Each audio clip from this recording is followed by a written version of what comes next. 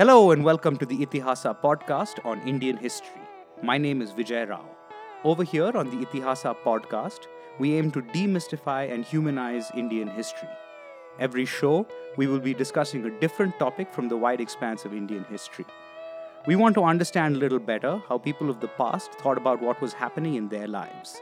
Think of it almost like a different case study from history every show. Hopefully, the listener finds this fun, informative, and even valuable for understanding modern India.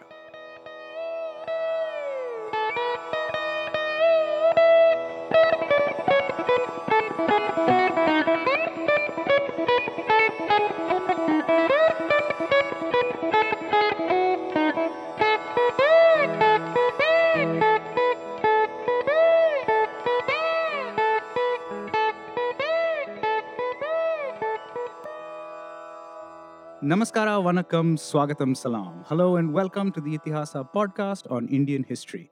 I am Vijay Rao and thank you for listening to this, our second episode. Our topic today is the Great Trigonometric Survey of India. It was begun in the year 1800 and its story would go on to consume over a century of research, discovery, and lives. The tools used were the most sophisticated of the age, the findings were enormously significant, and the toll was hard-going. It remains one of the greatest scientific stories of all time. The achievements of the Great Trigonometric Survey of India are incredible, ranging from the mapping of the tallest mountains to the understanding of the very nature of our planet Earth. But at its heart, the project relied on well-known and age-old mathematical principles. Bring out your high school textbooks because, as the title of this episode suggests, there will be trigonometry involved. So who better than an engineer to unpack the story for us? I'm very pleased to have Uday Kumar on the show. Uday trained as a mechanical engineer and has worked in the private sector in the field of software applications in engineering. He has also extensively studied the work of the Trigonometric Survey and is very active in building awareness of this story among students and lay people alike. He will definitely throw some light on this very interesting topic. Uday, welcome to the show. Thanks, Vijay. I'm privileged to be here. Great. So, Uday, like I mentioned at the top, there is some science involved. So, why don't we start with the question of the curvature of the Earth and why in the year 1800 this was a question? Well, okay. So, all hot topics of the day, from the 1600s on, when it was kind of understood the Earth is round and not flat as a lot of people thought it to be. So the quest was to find out really what's the real shape of the Earth. Okay, is it really a round, or is it sphere? Is it a oval? Is it a void? Is it the commonly understood told story these days, flat at the poles, bulging at the equator? So questions like these always popped up, and the scientist of the day was the one who cracked it. Right. And I understand that they needed to use trigonometry to do this. Right. So the principles of detecting the curvature or measuring anything on the Earth was very straightforward. So if you're looking at a triangle on a flat surface, then it's a very old, well-known formula. The three sides of the triangle are A, B, and C, and the angles, the interior angles are say capital A, capital B, and capital C. Mm-hmm. The formula is A by sine A equal to B by sine B equal to C by sine C. And if you know any two of them or any three of them, then you can calculate the rest. So this is true for planes, such as in a paper. Not so true on a curved surface. Right. Okay. So you need to modify this a little bit for the curved surface, where the triangle is really a spherical triangle carved out on the Earth, and you use these principles to kind of accommodate for the curvature of the Earth, and fundamentally to measure it, right? And once you got the distances, you got you could easily calculate the curvature of the Earth. You did this exercise on different places on the globe, and then you could easily determine what is the shape of the Earth. And if I understand correctly, by this time there had already been exercises within Europe in the northern hemisphere taking place. Absolutely. To measure this. Absolutely. So there were exercises underway from the 1600s, ever since the Spanish, the Portuguese set out. So there were exercises in Northern Europe. There was an exercise underway in Latin America, South America, and as and when the British and the French and they explored new territory like India, like Australia, they continued the exercise. Great. So then let's bring it to India then. So before this project starts in India, can you just give us a little bit of the colonial context that we're talking about? Right. So the British had arrived in India and they'd established a fairly good footholding in the Bengal region. And then, the southern India, was they dominated southern India on Madras and on the Malabar coast, but there was Tipu sitting in between, in the Mysore kingdom. And in order to to dominate over South India, they had to defeat Tipu. And if they defeated Tipu, they had coast to coast dominance. Okay, and all of southern India, peninsular India, would be over British control. Right. Yep. So, as they were continuing to conquer more territories in India, the understanding was that they started sending out scientists and surveyors for multiple purposes. Among them, the scientific study of things like the curvature of the Earth and altitudes and longitudes and latitudes of the various positions of different sort of geographic features in India. But also, there is the context of revenue and military context as well, right? That's right. So, in order to conquer, you need to know the lay of the land. Because if you're a foreigner and you're fighting a war against locals, the Right. locals inevitably know the terrain very well. Mm-hmm. So, and that was the case with Tipu as well. Right. Tipu was basically running circles around the British because of his knowledge of the terrain. Right. And so for the British, it was very important to learn two things. One is to get an exact idea of southern India. Mm-hmm. One, for the military expeditions. Two is, what do you do once you conquer someone? Right. Okay, basically you want to get money out of there, Yep. and the way you do that is by levying taxes. Right. Okay, so for levying taxes, you need to know exactly how much of land's over there, what's grown there, what are the minerals there, and then you kind of put on a formula there saying if your land so many acres, so many miles, square miles, you need to pay me so much money. Right. Great. So that's the colonial context, and we're going to leave that behind for now, and we're going to focus purely on the scientific context going forward in the rest of this show. But I just wanted to mention that there is a big colonial context to why the Survey of India was created in the first place, which was not necessarily about the sort of higher scientific ideals. But I want to get now into the story of the trigonometric map that was created in this whole process. And we start with a gentleman who cared much more for the science than for the conquest. This is a man named William Lambton. Can you tell us a little bit about him? Yeah. So Lambton was actually a surveyor. He was a mathematician by education, and he just like the British was coming to India, they were also going other places in the world, and North America was a place they'd gone. And Lambton actually was in the USA or the America of those days, and he was a surveyor. Right. So, the context in North America is a little different. Not so much of fighting involved there. Huge expenses of land, and once you occupy that, once you win it over from the natives or whoever else, uh, all you had to do was kind of distribute the land amongst settlers. So Lambton's job at that point in time was to kind of identify huge chunks of lands, hundreds of square miles, and allocate it to settlers. So he had a surveying background, but he also had a very scientific bent of mind. So one day while there was an eclipse underway, so he just like we watch a solar eclipse today, what we do is normally we kind of blacken the glass, carbon or something, and watch it. He was trying to do that too, but he forgot to blacken the glass, so he burnt his eye.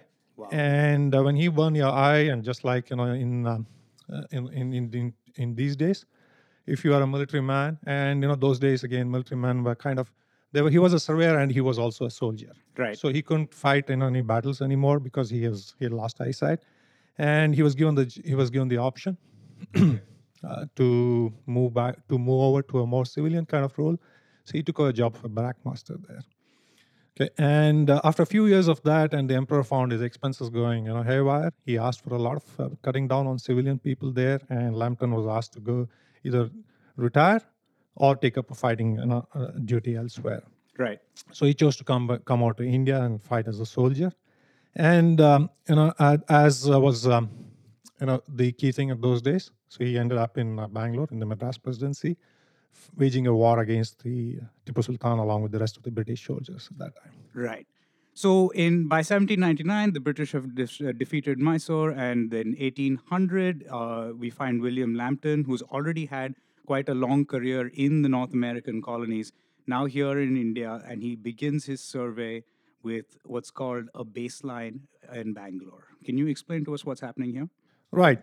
So Lambton establishes himself as a very knowledgeable man with Lord Wellesley. And how he does that is that, when they're trying to attack Tipu at Srirangapatna, Mhm. and they're doing it in the middle of the night and on a moonless night, and there's the column that's headed towards Tipu. They are hoping to catch Tipu soldiers unaware, and they know that Tipu's soldiers are in a certain direction, north, for example. And Lambton, with his surveying background, figures out that they're actually headed in the wrong way. Okay. Okay, just by looking at the stars, and that's common knowledge, but it wasn't very common for Lord Wellesley at that time. Mm-hmm. So he sends word and tells Wellesley that we're going in the wrong way. We're not going into Tipu. We're actually going in a different direction. And Wellesley doesn't believe him at that time, and after a while gets suspicious and has someone to kind of strike a match, cover it over a compass, see the direction they're really going, and they discover that they are going in the wrong direction. No, And wow. this makes a big impression when he thinks Lambton's a genius. Mm-hmm. And Lambton has his own reasons again there. He has a surveyor at the back of his mind. He's always wanting to do a survey in India because it's a huge expensive land. And if you want to determine the curvature of the earth precisely, Mm-hmm. then you need a terrain, you need a landmass as big as India. Right. Okay. So he makes a proposal to the Governor General Okay. and says, look, so now that after the defeat Tipu, that is, that, here's an opportunity for us to do a very detailed survey of India, of southern peninsular India. Actually calls it from Madras to Mangalore. Mm-hmm. And what this will help us is that it'll get us precise maps, lay of the land, understanding of the topography for military expeditions, for levying taxes, for everything else as well. And the topography of the place is very, very suited for this because we have hillocks, Mm-hmm. we have drugs, Right. we have basically tall, hills like Chamundi, Nandi, Savandurga, places like this, which are perfectly suited for something he calls as a trigonometrical survey. Right. He's so that proposal is approved, and in 1800 he starts the exercise in Bangalore.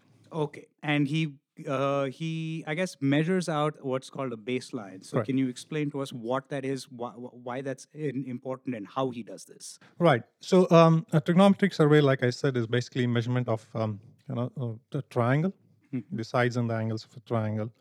So in order to do that, you start your exercise at at a place where you very precisely measure one side of the triangle, and that's called the base. And that's why it's also called as a baseline. Okay. So and that activity was started in Bangalore. So between what he called as Kisnapuram or Krishnajpuram of present Bangalore, and Agaram, which is the Blue firing range Okay. area. So he measured a distance of about 7.546 miles. Okay. Okay, and that's how precise he got. So this exercise took 57 days. Okay. Okay, and he used a variety of equipment, chains to measure that.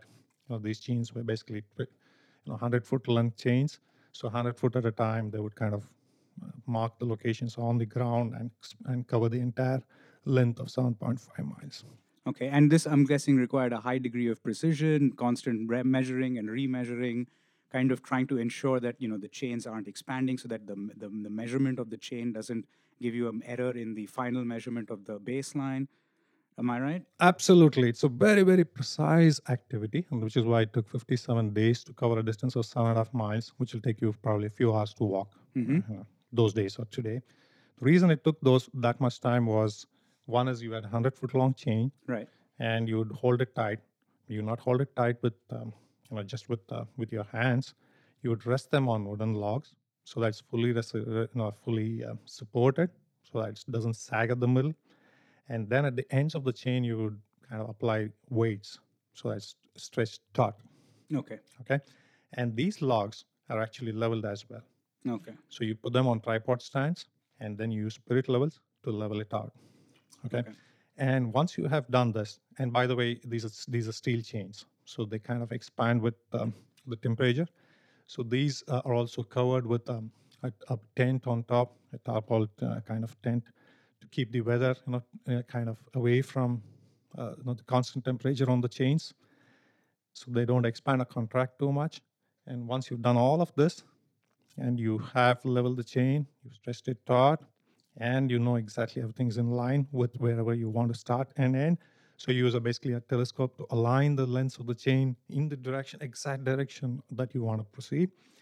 Then you drop a pointer there, and on the Earth you kind of put a mark stone Mm-hmm. to know clearly where the chain ends where. Then you kind of dismantle the whole thing, move 100 feet further again, do the whole exercise. So you do this exercise 100 feet at a time, cover a distance of 7.5 miles. Okay. And that's why it took 57 days.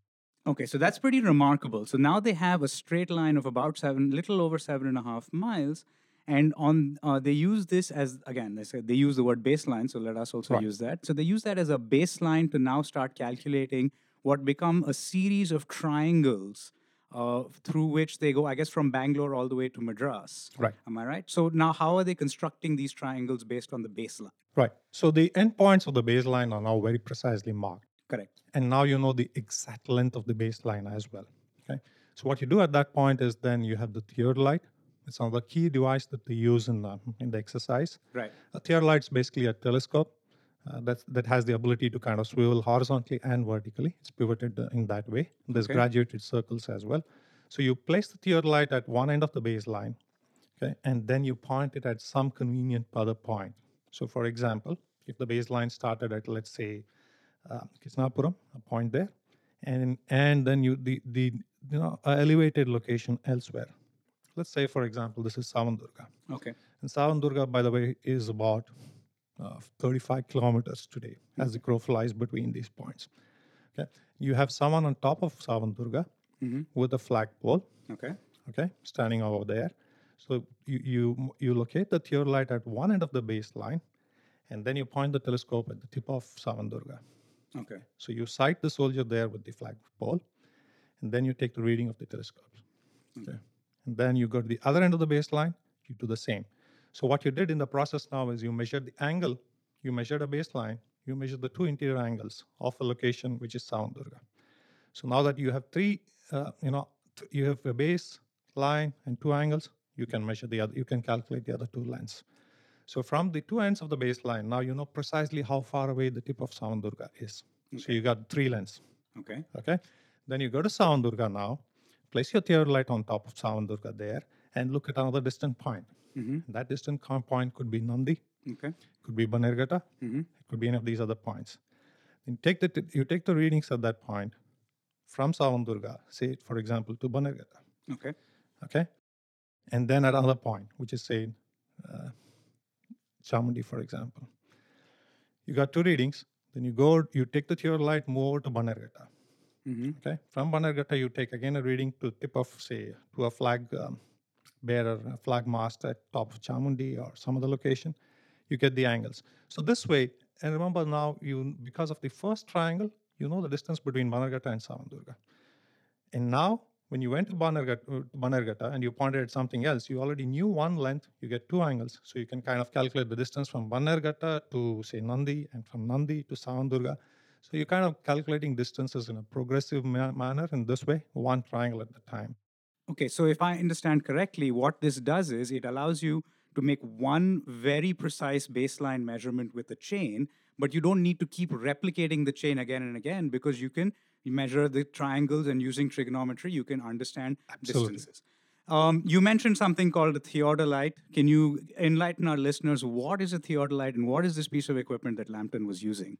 So it's a very interesting device. And like I said, it's basically a telescope. And a telescope simply is doing one thing. It's kind of helping you look at distant objects. Okay. Okay. Now, so you mount the telescope on a wheel, actually on a vertical wheel and a horizontal wheel. So it kind of swivels in a horizontal and vertical direction, and you have a graduated scale on those, so that you can actually record how much of the telescope is tilted either vertically or horizontally. Okay. Okay, and this is fundamentally a theodolite.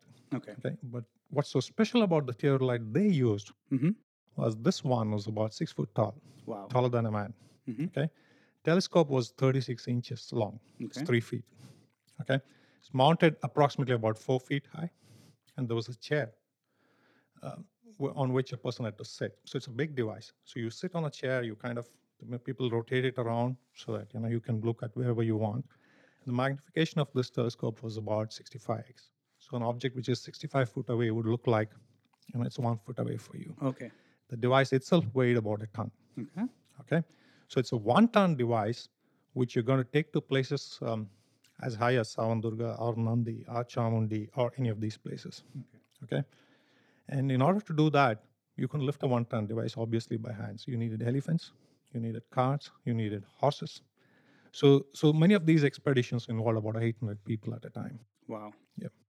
Okay. So now the measuring starts in Bangalore. We discussed the peninsular measurement. He goes all the way to Madras and then all the way to Mangalore.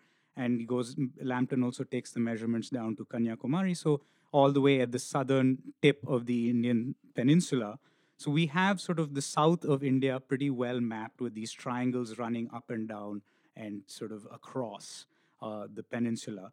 And what happens next? Lambton starts going north, right? Yes. So his first proposal is to do a survey from Mangalore to Madras or Madras to Mangalore, a Right. coast to coast survey, and then he proposes that we do a Kanyakumari to Kashmir. Okay. Okay, and so that's basically an exercise that will get him a very precise idea of the curvature of the Earth. Right. So basically, just to interrupt you here for a second, he uses the sort of military necessity of mapping the newly conquered territories in the south to show that he can measure from Madras all the way to Mangalore across the peninsula. It sort of demonstrates the feasibility and the use of this particular measurement, and then suggests then why don't we take this all the way north to the sort of northern end of the mountains of northern India, and to basically the reason he's proposing this is because he wants to add to the understanding of the curvature of the earth that we spoke about. Absolutely. So he has a very scientific kind of a desire, but he's couching it in the terms of the sort of what the British colonial administration wants in order to get funding for things like a theodolite and the sort of 700-800 people he needs, etc. Absolutely correct. So while he's sending out detailed maps of the of the land to the British Emperor, Mm-hmm. he's also publishing scientific papers at that time in Right. reputed journals, basically kind of giving his exercise details about his exercise and what he thinks the curvature of the Earth is in different locations. Right. Now, one of the things that I understand is that, like we'd mentioned, that there was some measurements happening in Europe, in the northern hemisphere, some measurements happening in the southern hemisphere, in South America. This is the first large exercise in the tropics. Absolutely correct. And one of the things that comes out of this whole project is that latitudes are of different lengths in different parts of the Earth, and that's part of the sort of explanation of the curvature of the Earth. Can you talk a little bit about that? That's right. So the word they use is called a degree of the arc. Okay. Okay. So if you imagine, if you can think about the squashed apple, Mhm. flat at the poles, bulging at the equator. Right. Okay. And if you imagine an arc going from the equator to the poles, Right. okay, which means that if you're measuring the curvature of an arc at the equator, it's going to be larger, bigger than the curvature as you measure it at the pole, right? So if you imagine an arc from the equator to the pole, and you can measure the length of the arc, you can calculate the curvature of the Earth. So you start off at the equator and then you proceed 1 degree at a time. Then you know the curvature at each degree of the arc.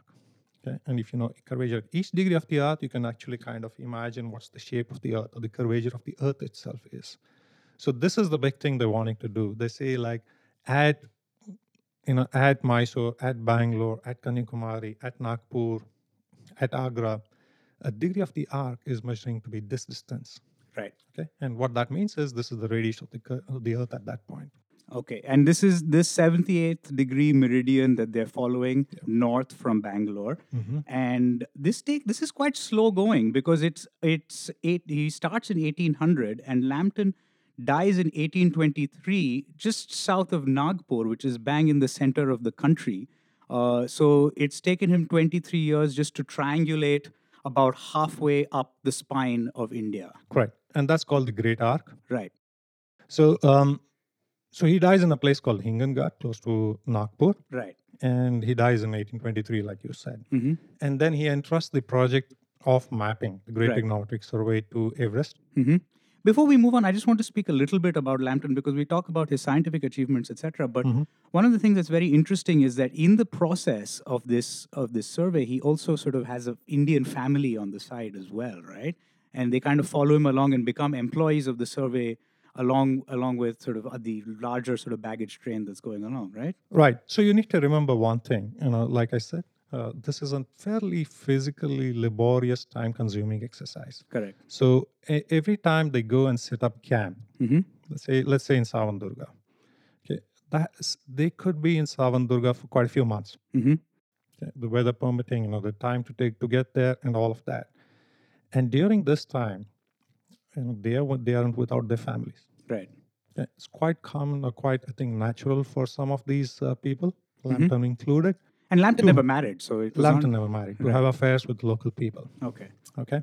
And this was not just Lambton, it was quite common among surveyors Okay. of the time.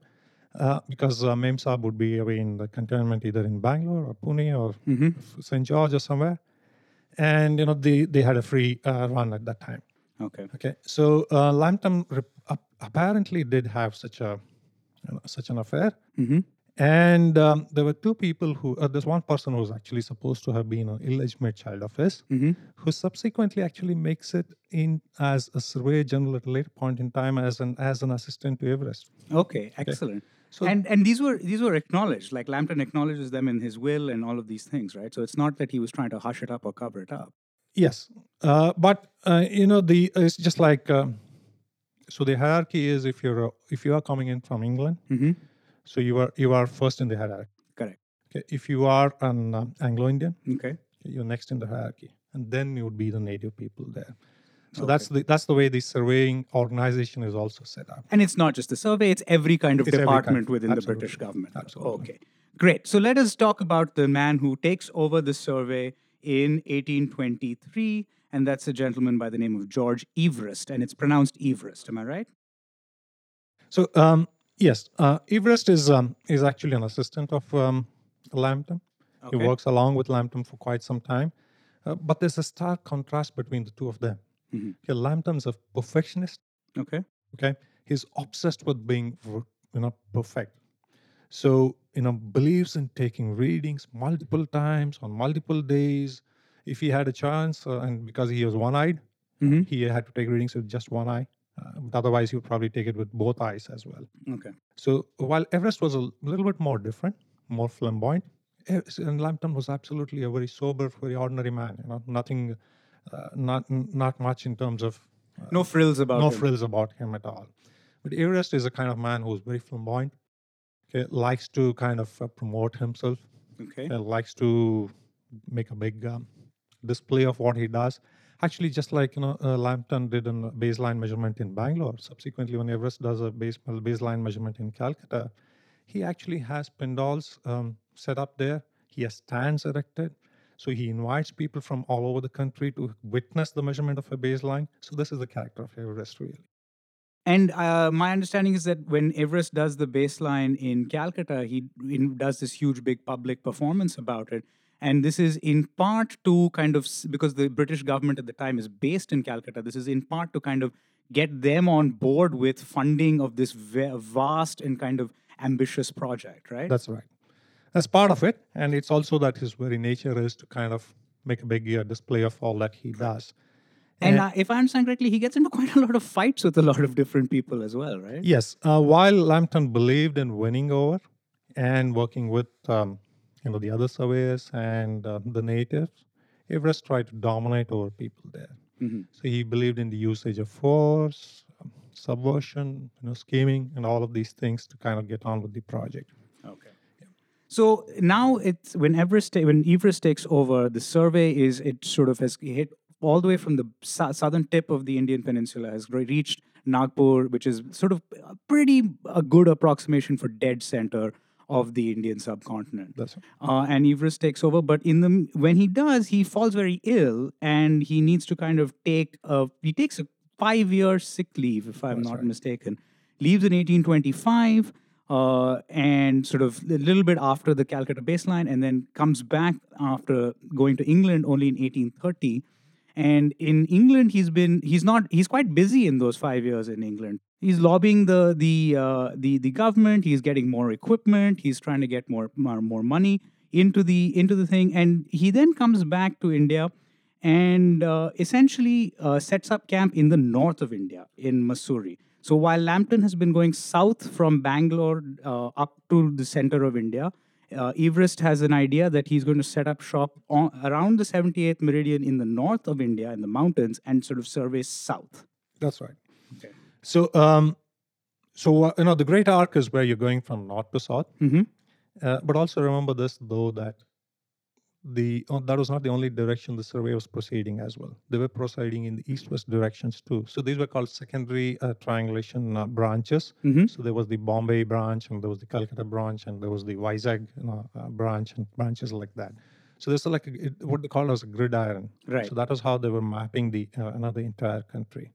So the primary branches, the secondary branches, and between in a big triangle spanning off minor survey expeditions to fill in the spaces of the triangle. So most of South India, or most of the bigger surveying pieces of South India, were being done by Lambton. So Everest is then proceeding to the north, and that's also the time where British are basically exploring and conquering more of the north. So while they had Bengal, there was current-day Uttar Pradesh and Madhya Pradesh and Kashmir and all these regions, which were still not yet conquered and mapped as precisely. So Everest's job was to go ahead and map out the rest of the country. So he at that point in time, Calcutta was the headquarters of Survey of India, and the humid weather of Calcutta wasn't something that he liked very much. So he sets up base in Dehradun. He actually has a wonderful house built there, and moves the Survey of India headquarters to Dehradun. Okay, so he essentially moves the entire headquarters of the survey to the north, and in sort of 1832, he sets out from Dehradun. And I'm just going to read a small quote here from John Kay, which is from his book The Great Arc, where he says, Everest departed with 2 assistants, 3 sub-assistants, 4 elephants, 42 camels, 30 horses, and about 700 natives. And he was about to address what he considered the most difficult terrain ever to be triangulated. And this is difficult partly because it's purely flat land, right? So far, we've been dealing with That's right. places where there are mountains and ridges and stuff, so you can go 30 kilometers away and have a line of sight to a flag that you can see. Right. But because now we're looking at the plains of central and northern India that we're mapping, Everest kind of develops a rather interesting innovation. Am I right? That's right. So in southern India, they had hills, Right. the drugs as they call them, and where they did not have that, they also had the temple gopurams. Okay, so they mounted the theodolite on top of a gopuram, Okay. and they ruled the land, remember, those Right. days. So the temples were some things that were accessible to them. In the north, unfortunately, it wasn't the case. It was mostly the plains. So in order to kind of be able to sight something which is farther away, you had to go up. And Everest hit upon the idea of building towers, basically bamboo scaffoldings, temporary structures which kind of rose 70, 80, 100, 90 feet from the land. And the theodolite was mounted on top of those towers. Okay, so they are now taking up a 1-ton piece of equipment up, I don't know, quite 50, 60 feet on the towers. Yeah, right. But still not as, no, it's nothing compared to trying to Put it build on top one. of a temple or on Absolutely. top of a hill. Right? Absolutely. And he starts doing surveying at nighttime as well, right? That's right. So the kind of technology evolves, and they believe they develop new techniques in terms of measurement of baselines as well. Okay. And the optical ways of measurement as well. Telescopes are improved as well. And the other thing they do is they start using blue lights. Okay. As you go to the north, it's dusty plains. So ability to work during daytime is very limited, because it's not, visibility is not so great, and the old-fashioned way of sighting through a telescope like they managed to do in South India wasn't so feasible in the north. Okay. So they kind of switched to using lights. They use a blue light.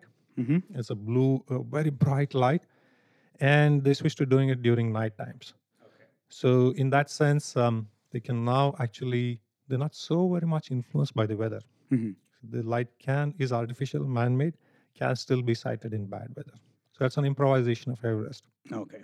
Excellent. And so now from 1832 to about 1837, for the course of about 5 years, starting in Dehradun, Everest starts triangulating all the way back down through Delhi, through Agra, down to Nagpur, where Lambton's team had left off. And sort of by about 1837, the sort of final sort of measurements of the arc are complete all the way from the mountains to the coast of southern India. The main branches of the survey were done. Right. There was a lot of gaps in between which had to be done. So the survey, the exercise itself continued for almost about 100 years after that, filling in the spaces. But Right. you're right, the great arc itself had been completed by then. And it takes them another 4 or 5 years just to calculate, you do the tabulations and the calculations just to figure out the curvature on the 78th meridian in the tropics in India based on their measurements from Kanyakumari to Dehradun. Right. So while the formula for three sides of a triangle is very simple, the formula for they had developed very sophisticated formulae. So these included for multiple observations. They factored for the curvature of the Earth. They factored for change in gravity. They factored for a lot of these things. So the formulae that kind of were used for calculating distances and other things over there, there's latitude, altitude, and all of that. It took days of work. Just give us a ballpark. How many kind of variables are we looking at in an equation like this? Probably a few thousand. Wow. Yeah, because if you look at the formula that they were using they had about 100,000 variables there. That's amazing. And this is before the age of Computers. I don't want to use that word because there are actually there are people who are engaged and employed by the survey called computers, and we'll get to them in a little bit.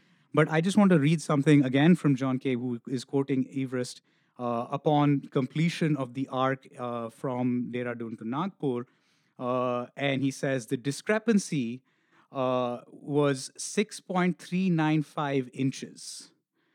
And Everest was delighted, and he says, considering that the Sironj, which is near Nagpur, and Dehradun bases are separated by nearly 450 miles and 86 principal triangles, it is as gratifying a proof of the accuracy of the series as could be desired. That the discrepancy after 450 miles and measuring out 86 triangles, the discrepancy is only 6.395 inches. That's incredible. In the 1840s by this point. Absolutely. So the numbers that they came up with, they're striking because they kind of match with almost what we have today. Now, of course, 1843, we mentioned the Great Arc is over. This discrepancy, this 6-inch discrepancy is the only discrepancy measured. And Everest now steps down, and his deputy Andrew Waugh takes over. Before we get into what happens next, I just want to quickly jump into a couple of other things. So we were discussing this process allows you to measure the curvature of the Earth. It also allows you to kind of determine what latitude and what longitude you're standing at. But, and for the rest of this conversation, what's important for the rest of this conversation is it also allows you to measure what altitude from sea level you're standing at. Okay, and this again sort of is where we are going next, because having measured all of the plains, the sort of survey moves into the mountains of the Himalayas, and throughout this whole period, there's been a big question of, are the Himalayas the highest mountains in the world? Are the Andes in South America higher, et cetera, et cetera? So there's a lot of questions and controversy about how high are the Himalayas. And into this picture, we have a gentleman by the name of Radhanath Sikdar, who's a Bengali, what at the time they called a computer. And he kind of is the one who's running a lot of these calculations of these 1,000 variable equations. Can you speak a little bit about this gentleman? Sure. So I was saying, so they do the exercise or measurements on the field, and that's typically a few months. So they take 3 to 4 months to get all the readings that they want, and then they go back to their cantonments, and then they use these readings to calculate latitude, longitude, the height above sea level, and distances, and all of that. So this is a very intense exercise, and remember, those days they did not have computers like we do today. So people had to actually sit down and manually, laboriously calculate these. They compute. And interestingly, these people were actually called computers. That's incredible. Yeah. So Sikdar is one of them. And in 1850, he is kind of under the guidance of Waugh, who is now the Surveyor General. He is calculating from some readings that have been done in the Himalayas, and he comes up with a discovery. Right. So Sikdar is actually a mathematical genius who later on, he actually heads the computer department of the time. He has also worked under Everest for a while. Okay. So there's this one peak, which he calculates to be an incredible 29,000 feet and 6 inches. Okay. Okay. Which is higher than the highest known peak at that time. Okay, and so much more higher that they don't believe this when they get the numbers first. So he redoes the calculation quite a few times to make sure that the number is absolutely right, and then the number he comes up with is 29,000 feet. And the mathematician that he is, he thinks that it's pretty odd if you were to say that the height of this peak is 29,000. It's too rounded, looks too neat for anyone to believe. So he adds 2 feet to that arbitrarily and then goes to his boss and says the height of the mountain is 29,002 feet. And I think this is the highest peak in the world now. Okay, that's incredible. And sort of my understanding is, and this is a thing that was Everest had followed throughout the survey, was anytime they had discovered some new height or something like that, they would use the local names for those specific peaks. But this particular peak doesn't have a local name. So Andrew Waugh goes ahead and names this mountain after. Everest. That's right. So the George Everest, who was his predecessor in the survey, is now lends his name to the tallest mountain in the world, and everyone today mispronounces it as Everest. But there you go. So what we see here in 1856, which we're getting close to the end of our story now, is the mapping of the entire peninsular India and the mapping of the tallest mountains in the world, and sort of one of the heroes of our story being honored in this way. I think we've covered quite a lot of ground here. I would just like to ask you before we close, can you tell us a little bit about why this is relevant today and what we should take away from this entire exercise that took place in India? Okay. So, very interestingly, Survey of India maps today still carry benchmarks, GTS station marks on their maps even now. Okay. Okay. So this data is so accurate and it's so useful. We haven't kind of forgotten about it. We still retain it in our maps. Okay. Okay. And so what's the big deal about this whole activity? It's really for the first time that an inch perfect map of India was developed. Okay. Okay. And the other important part of this exercise is that this happened right here in our backyard. So this exercise actually started right here in Bangalore. Right. Artifacts from those days still exist here. Okay. Okay. So, while we know a lot about, the usual other kind of places, we know about the palaces, the forts, and places like that. This is one of the most important scientific endeavors of humankind, which we kind of know what's the curvature of the earth and help develop inch perfect maps of India. This is right now here in our backyard. Artifacts exist. And it's actually, I would say, a fantastic project in accuracy, endurance, and persistence and perseverance. Right. So there's lots of takeaways from this project for us today. We just go to these sites in and around the city or anywhere in the country for that matter. Yeah, in Dehradun also In specifically, Dehradun, right? absolutely. In Dehradun, you can actually see the great theodolite that from 1800 up till 1856 was traversed the entire country. It's quite incredible. So Lambton's theodolite is still on display there. It's preserved. In fact, a lot of equipment from the survey of GTS days is there. They have a dedicated museum for GTS paintings, instruments, and books. All of Okay. that there. Yeah. That's incredible. That's incredible. So, final question for you, Uday. I understand that one of your passions is to kind of go around and discover or rediscover some of the artifacts of the Great Trigonometric Survey, especially in and around Bangalore. Can you talk to us a little bit about that? Sure. So the survey itself is an extremely well documented exercise. All the readings from those days have meticulously been recorded, and those books are still available in libraries across the world. And even more interestingly, they're just all freely available on the internet. So what I did was I took these records and kind of reverse engineered them to see what were the kind of artifacts they had left behind. And so they had kind of documented and said, in this place near Uyale Dinne, we built a structure of this type, and this was the dimension, this was the material, and all of that. So I kind of reverse engineered those locations, went over and looked at what was there today. Okay. Very surprisingly, many of those structures still exist in Bangalore today. Okay. So the place I referred to called Uyale Dinne, it's a very popular place. It's in Ramana Maharshi Park. There's a Kempegowda Tower over there. So folks, who have been there all know there's a Kempegowda Tower. just adjacent to that, there's actually a mark there. There's a mark stone left over from the 1800s by Lambton, by Everest, and a whole lot of other people since, in various ways there. And you can go and have a look at that today. So these kind of structures exist even today. Vialadine was an example that I gave. There's one in Rachenalli. There's one in Gedlalli. There's one in a place called Basanguda. And these are all markers in the ground or on top of structures to mark specific sort of points that the triangulation was sort of using to mark the sides of the triangles. Is that right? That's right. So some of them are actually markers that were vertices of these triangles. So, for example, on Savandurga, there's a mound which I think is actually from Lambton's days there. Oh, wow. Okay. And in and around Bangalore, the city itself, there's quite a few of them. So there's most of these marks were on hillocks. Some of them have been quarried out for granite. Bangalore is very popular for granite. Correct. Many of them actually had the look and feel of a temple. Okay.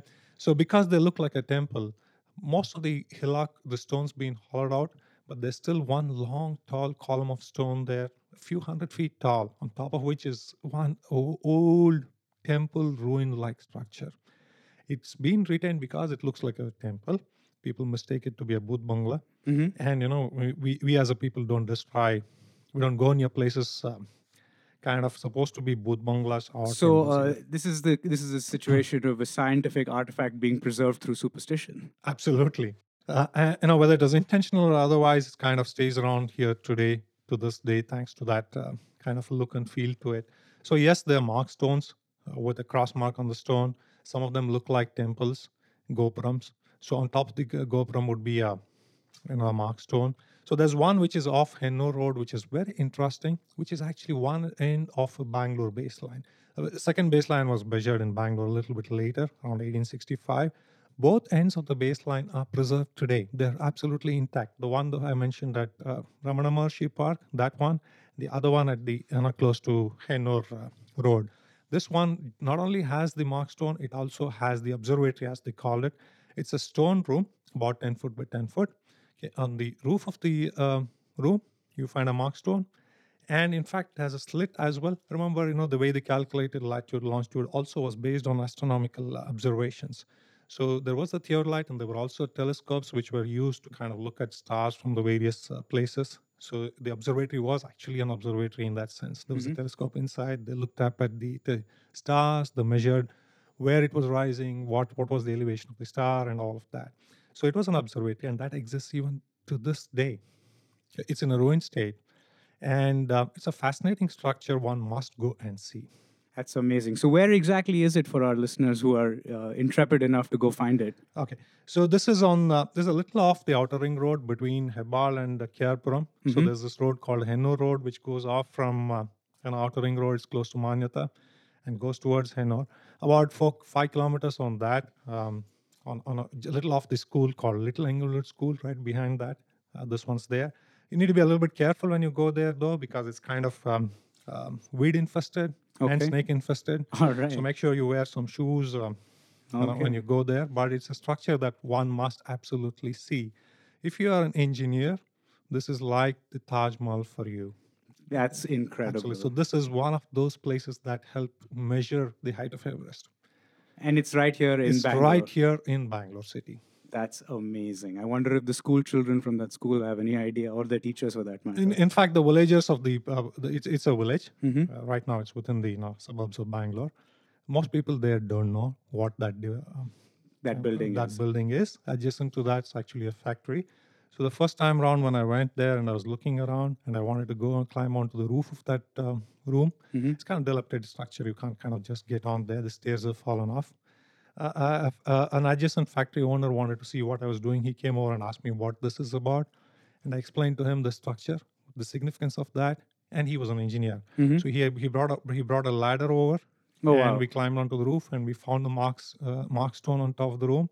Both of us were exuberant. We could not believe what we found there lying from the 1800s, still there intact. Okay. That's amazing. So this man said, look, I've been here for 20 years now. It's the first time ever I knew what this was. For a long time, I thought this was a Budh Bangla. Budh Bangla meaning a ghost house. A ghost house. Okay. And I also want to inform our listeners that you've documented much of this in a fantastic presentation that you have Yes. placed online, which includes the exact location of places like this one. We'll be linking to it in the description below. So if anyone out there is interested in tracing Uday's steps or learning more about Bangalore's connections with the Great Trigonometric Survey of India, just check out the link below. I mean, there's a lot of technical detail. There's a lot of kind of mathematics involved, but there's really also a lot of personal drive of individuals. There's a really human story of of these people with going up and down the country, and then there's a large toll also, lots of baggage men, lots of illnesses. Everest himself had to take a 5-year break due to illness, so many people died along the way. But at the end of it all, as you said, they mapped the length and breadth of the country of India. They had a much greater understanding of the actual nature of the earth and the curvature of the earth itself. And they had, by this point, calculated the highest mountain range in the world, including to a extremely accurate degree the highest mountain in the world, named after the Surveyor General of India and one of the great leaders of the Great Trigonometric Survey of India, George Everest, who lends his name to Mount Everest today. So that's the story of the Great Trigonometric Survey of India. Uday, I must really thank you for coming in. This was a very, very interesting discussion. A lot of the mathematics went over my head, of course, but it really was a pleasure. Thank you so much. And we really appreciate you coming in today to discuss this. Thanks, Vijay. So that's the end of this episode of the Itihasa podcast. Thank you as always to the listeners of the show. Keep listening to us on soundcloud.com/Itihasa podcast. You can also follow us on Twitter and Facebook at Itihasa podcast and write to us at itihasapodcast@gmail.com. Itihasa podcast is spelled ITIHASAPODCAST. The Itihasa podcast is produced by Octavium Studios in Bangalore. Check us out at octavium.in. That's OCTAVIUM.IN. My thanks as well to Pandit Prakash Sontake and the musicians at Octavium for the wonderful theme music to the show. Thanks for listening. My name is Vijay Rao, and we'll be back with another episode soon. Take care.